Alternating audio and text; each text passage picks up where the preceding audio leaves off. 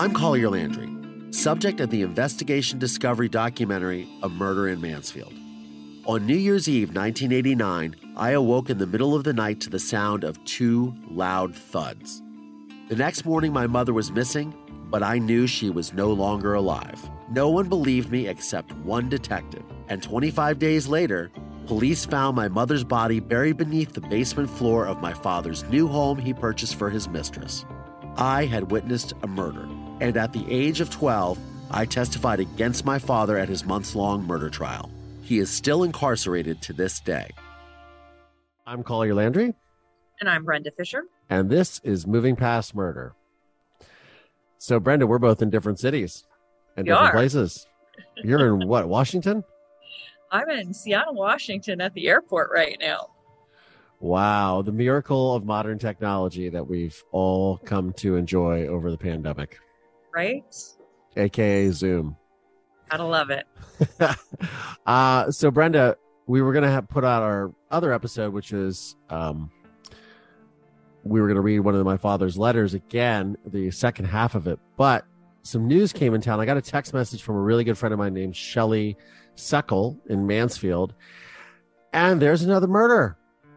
Another murder in Mansfield. What is going on? Like, what is happening? What are they putting in the tap water out there? Right? And this, again, is somebody, it's sort of a role reversal, I suppose, from my case. This is a woman who murdered her husband and buried him in the basement. Yes, and it was all stemming from a fight, it sounds like. I don't know, but this is what we're going to talk about. And so let's get to it. All right, let's do it. All right.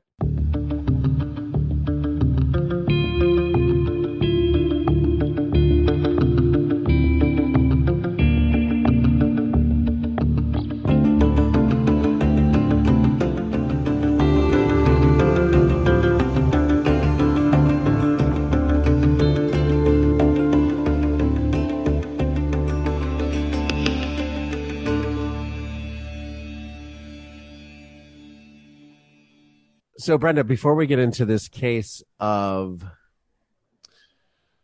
Elizabeth Harris, I believe is her name. Let's see here. Elizabeth. Yes, yeah, Rebecca Harris. Elizabeth Harris. Before we get into this case of Rebecca Elizabeth Harris in Lexington, Ohio, last week we put out my stalker episode. And yes, the stalker did not like that very much.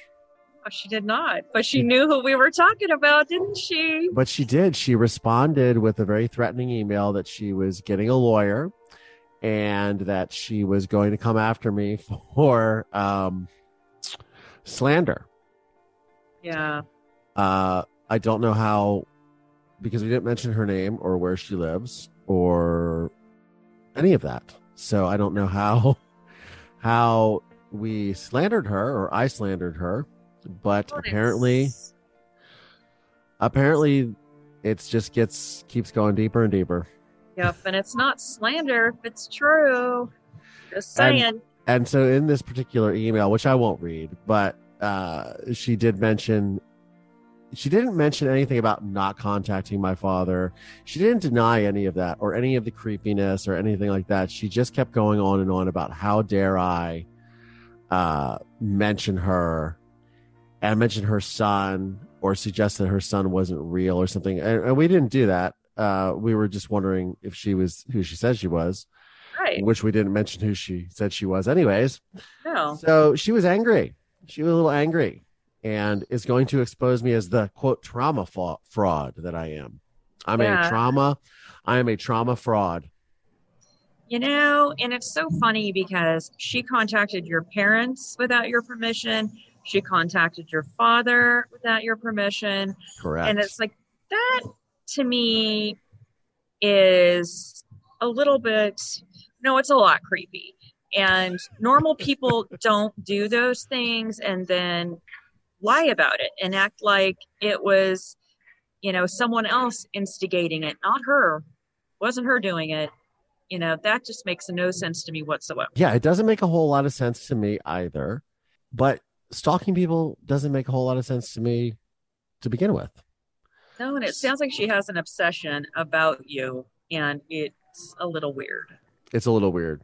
I think she feels that I'm obsessed with myself. She says I'm very manipulative and narcissistic. So perhaps the obsession that she feels that she does not have is really me imagining that she's having an obsession because of my own obsession with myself. It's sort of like, it's like a Christopher Nolan film. It's like the obsession behind the obsession behind the obsession. Oh, Lord. Could also be, I don't know. Yeah. So anyways, so a really good friend of mine, Shelly Wilson-Seckel, who has known me since I was knee high to a cornstalk, as we like to say in the sticks, or I don't even know what, knew me since I was a little kid. She worked for my orthodontist and she knew my mom really well. And we were able to reconnect because of a murder in Mansfield, which was really cool. And she sent me this message the other day. It was yesterday, I believe, and said, have you seen this? And this is the case, well, what is going to be the case of this Rebecca Elizabeth Harris in Lexington. So I've got, I guess there were some new court documents when she was arraigned. I guess what happened is on Tuesday. So Tuesday, what would that have been? The 27th? Yes. Yeah. Tuesday, the 27th, I guess people had reported her husband, 38-year-old Todd Blevins, missing. And I guess apparently he went missing on April the 18th, or that was when they believe the murder took place, was April 18th. And his birthday was April 20th, 420. 420. 420, which was the day I got my second vaccine dose. So now I am vaccinated and I have the microchip in me in case anyone is curious. I can now be tracked by the government. So make sure when you guys post about Collier having the vaccine that you do it on Facebook through your mobile device, because no one's tracking you that way at all. Right. Well, hey, don't say that too loud, because your stalker friend's going to go, another way to find him. That's great. Oh, boy. Oh, dear. Oh, dear. Anyways, moving right along. Right along. So I guess these new court documents came out. She was arraigned, I believe, on Wednesday, the 20, what would that have been, the 28th? So today's Thursday, the 29th. Beautiful Southern California. We had a heat wave here. It was 91 degrees when I was on set at 7 o'clock this morning. Oh, my gosh. Yeah, it was like 90 degrees, which was awesome because I took my jeans off and put my shorts on that I brought, which was amazing. And I sat around and waited for a construction crew that never showed up for our show. So it's great. It was a very. So did you go for a swim? Well, the pool isn't done yet, so I can't go swimming in the pool when it's not finished, sadly. Yeah, that's no fun. But it's going to be a race to see if they will get these pools done by the end of the summer. And summer, I think, ends officially in September, and I'm pretty sure we're going to be shooting till then.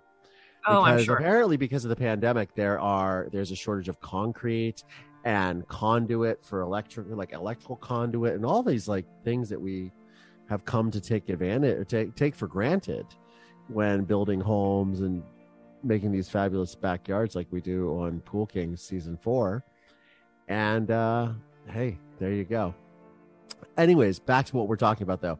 38-year-old Todd Blevins went missing on April the 18th. And apparently, according to this article, people had been inquiring to her, where did Todd go? And her initial story to them was that he had left their relationship to beginning another relationship in another state. Key ingredient to that situation is his car was still in the driveway. So perhaps he Ubered to this other state, or he Ubered to the airport, but didn't pack anything to begin this new relationship. So that's what happened, apparently. And then people became suspicious. And, it says here, now we're reading this from WMFD's website, which is our local television station in Mansfield. And ironically, when we were making a murder in Mansfield, I came to find out that essentially before the trial started, they didn't even have, I guess, cameras at the television station. They weren't like ready for it.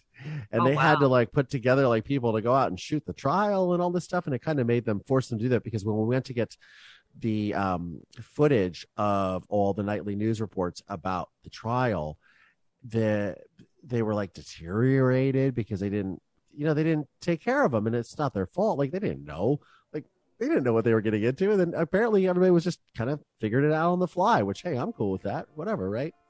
But anyways, WMFD has reported that neighbors were concerned and started asking about Blevins' whereabouts days after his now they know death. And she said, he had left the state to pursue another relationship. And it says here, however, Blevins' vehicle remained at the home, drawing suspicion from those who knew him.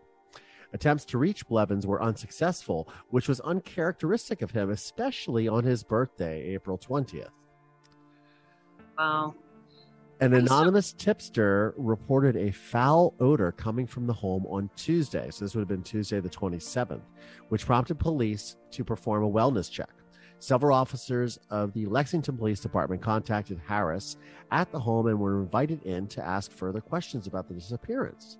In a press release to the media, Lexington Police Chief Brett Hawley wrote, "At first, she," speaking of Mrs. Harris, right, was cooperative with the officers and allowed them inside her home, but ended the contact abruptly and asked them to leave while she picked up her children from school.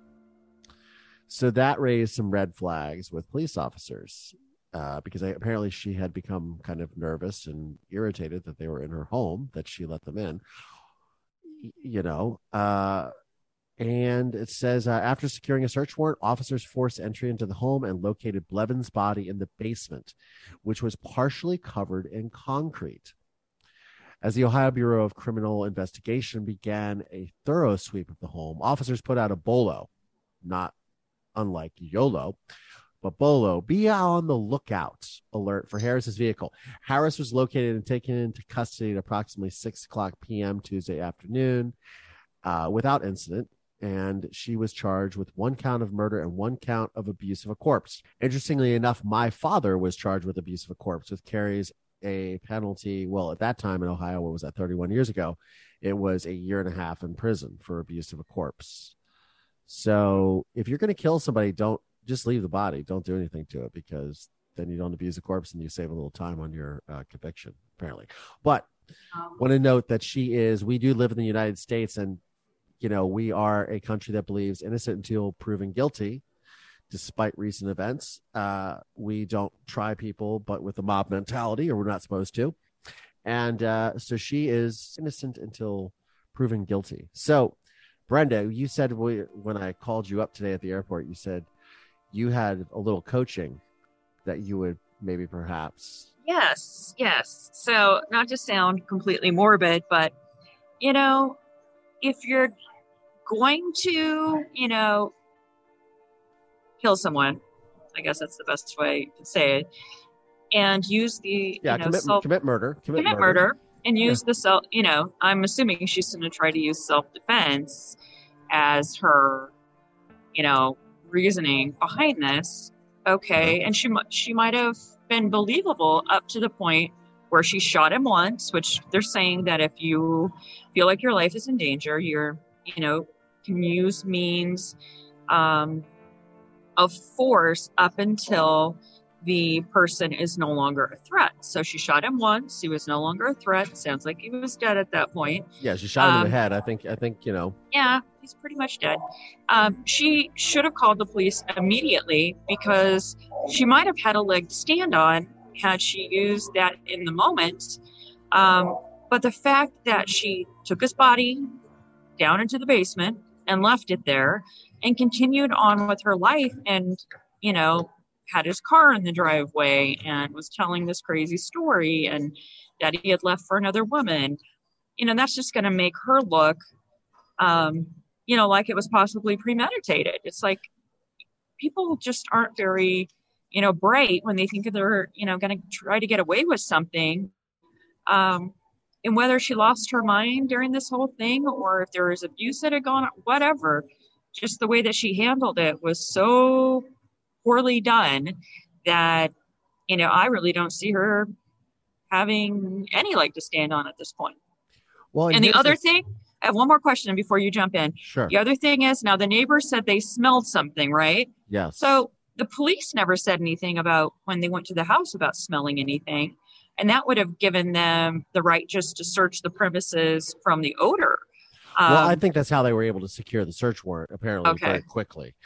It seems like they got that search warrant pretty handily. Because nothing smells quite like decomp in the morning. You know what I'm saying? No, exactly. And it's, our weather is wacky in Ohio. It'll be 77 one day, and then it's like 40 the next day and snowing and, 30s blizzard, and then sunshine and then rain and thunderstorms. So, springtime in Ohio. But, here's the unfortunate thing for me. And I'm looking, there's some various posts on Facebook, social media regarding this case. There's comparisons because everybody said, oh, basement in the body. Oh, this sounds like the doctor case. Who was that? Dr. Boyle. And then somebody goes on to say that, was there a documentary about this? No, this is Dr. Boyle and his son made a documentary called A Murder in Mansfield. He says, not going to assume anything about this situation myself, but my thoughts and prayers are with the children and the family that's left to pick up the pieces, which is obviously something that I can definitely relate to. There's also been talk that this woman was potentially abused, and he was strangling her in the middle of the night, and that's why she fired the gun. She had taken the gun from a safe, apparently, and put it underneath her pillow. He got into an altercation where he was choking her. She shot him. And that, unfortunately, is, as you said, I don't think, from everything that I'm reading, and I think you probably draw the same conclusion, is that she didn't set out that I am going to kill my husband tonight. Right. It's not a Taylor Swift song, No Body, No Crime. It is a legitimate, self-defense. She snapped. Probably she might have undergone. I mean, I can't speak to this. I don't know these people. Now watch out. One of them was in my graduating class. Who knows? But as far as I know, I do not know these people. But it feels like maybe she was driven to a point where she was tired of the abuse, had the gun for protection, and killed him at close range because he was strangling her. And again, she should have just called law enforcement, and, maybe she wouldn't be facing a murder charge.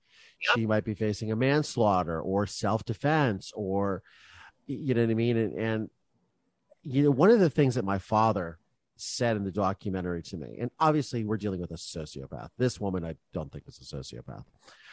He said, oh, I panicked because she wasn't breathing. Well, no, that doesn't discount the fact that you asked about lowering the floor of the basement to the realtor. You rented a jackhammer to dig her grave. You got all these things in you know what I mean? This is not but bad. all those things were prior to your mother being murdered. Precisely. Yeah. But his 100%. thing in the documentary was he was saying, oh, well, I panicked and I didn't know what to do. I was like, well, why did you bury her body? Why'd you put a plastic bag over her head? And, the autopsy says suffocation after, BFT, blunt force trauma to the back of my mother's head. Right. She was then suffocated. So that was his sort of thing. Now, I believe in this case, this woman could have panicked and said, I don't know what to do. I have children in the house. Apparently, she sent her kids to school the next day, and then that's when she dragged the body downstairs, put it in the basement. I've heard some hearsay of that she had said to somebody it wouldn't fit in the freezer. One of the arresting officers or something said, well, I couldn't put him in the freezer because there was no room. Darn it, Costco. You're always getting in the way. We don't have Costco in Mansfield. We have Sam's Club. Same thing. It's owned by Walmart. Anyways, freezer was full of, bratwurst for 4th of July and Memorial Day barbecues, frozen vegetables, and maybe some acai bowls. I'm not sure. But she couldn't put him in the freezer, so she buried him and put concrete, and I guess did a very poor job of burying him because I guess he was half covered in concrete, which tells me that this was not something that was exactly thought through. But unfortunately now, and it didn't sound like she was thinking at all at that point. I don't know if she was just going through the motions and trying to function, but it just none of it sounds sane, because a sane person to me would be like, oh my God, I got to call the police and I've got to, deal with this now and, call relatives to take the kids or whatever. If you were thinking Rationally. Rationally, or what she did by just like going through the motions, taking the kids to school, taking him downstairs. Well, I'll just find a way to bury him in the basement and my life will just continue on. I mean, a sane person just, to me, can't think that life's going to go back to normal after all of that. And it sounds to me like she was almost thinking that it would, like she could just keep going. And I just don't understand that. Like, I don't get what was going through her head or, what she was even thinking. It's just crazy, I guess, until you're in a situation like that.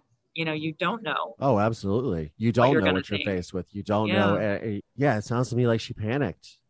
I mean, there's this show that I watch on NBC. I saw it on Netflix. I started watching it. Stars Christina Hendricks. So, of course, that's why I tuned into it. Of course. And then I was like, oh, this is kind of stupid. But then I'm like, oh, it's Christina Hendricks. So I'll continue to watch. And now I'm on the 4th season. I can't believe it kept getting renewed. Are you watching Good Girls? I'm watching Good Girls. And I love Good Girls. Remember the church-going woman that ends up extorting them and she sticks her husband in the freezer? So that's what I thought when I heard about this. And that's what came to mind. I don't know what her name is, the brunette, but she's good too. Yeah, and she was in Fargo. She was in the series Fargo too. Well, I don't know her CV as far as her acting goes, but the character of her has got the kids, and she killed the husband, and she's collecting the checks from the government for his VA retirement because he was in the service or something.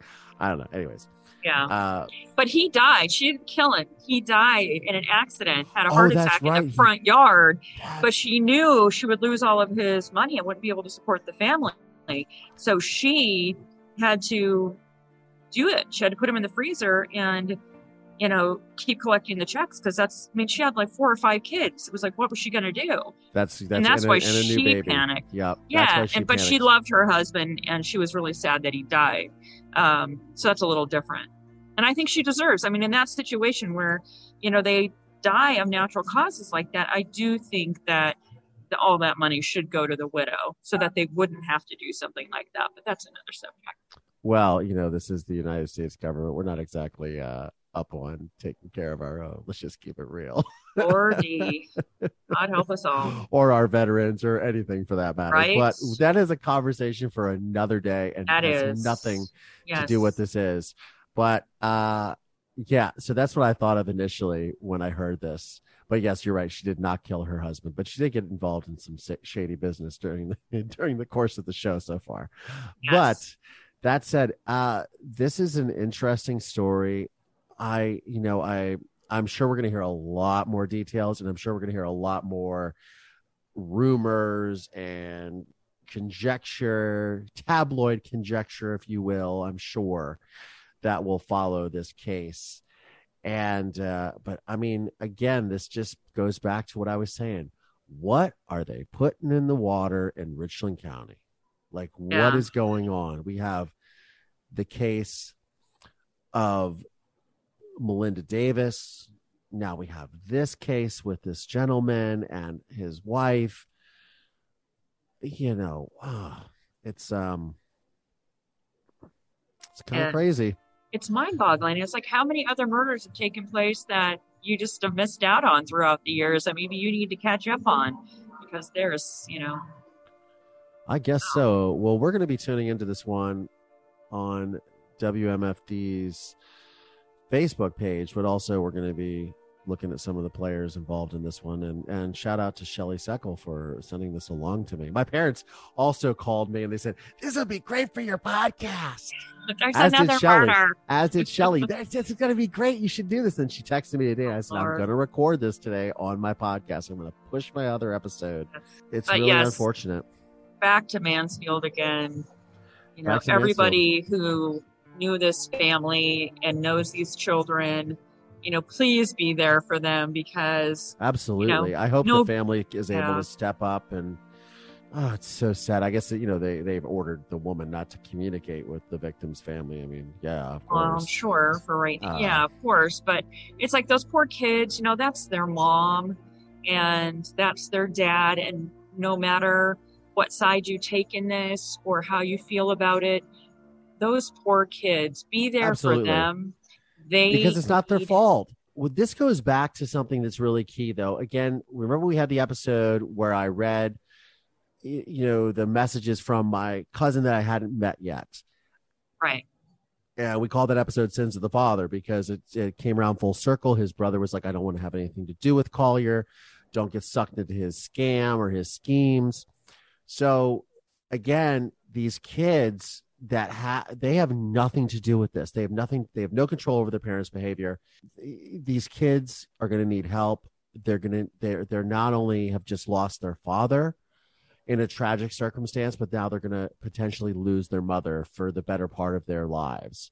Yes. And I would just encourage anyone that's in the family or what, don't take it out on the kids. I've been there. Yeah. It sucks. One of the great things, though, was from doing that episode, my cousin that I grew up with, he's only a few years older than me. It was his sisters that were molested by my father. So obviously this threw a huge monkey wrench into the relationship, as I discussed on the podcast and during that episode. But he reached out to me after listening to the podcast, and we have reconnected, and it's really cool. But cool.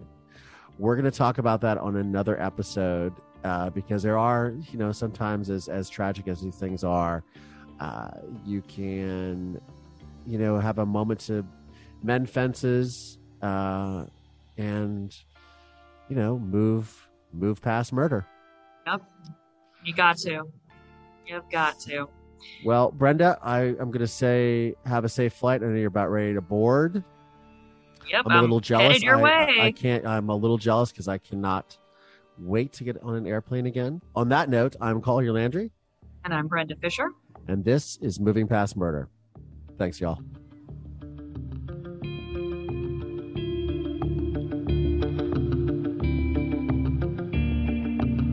For more information, please visit movingpastmurder.com or mpmpodcast.com. The film A Murder in Mansfield is available on Investigation Discovery, Hulu, and Amazon Prime Video.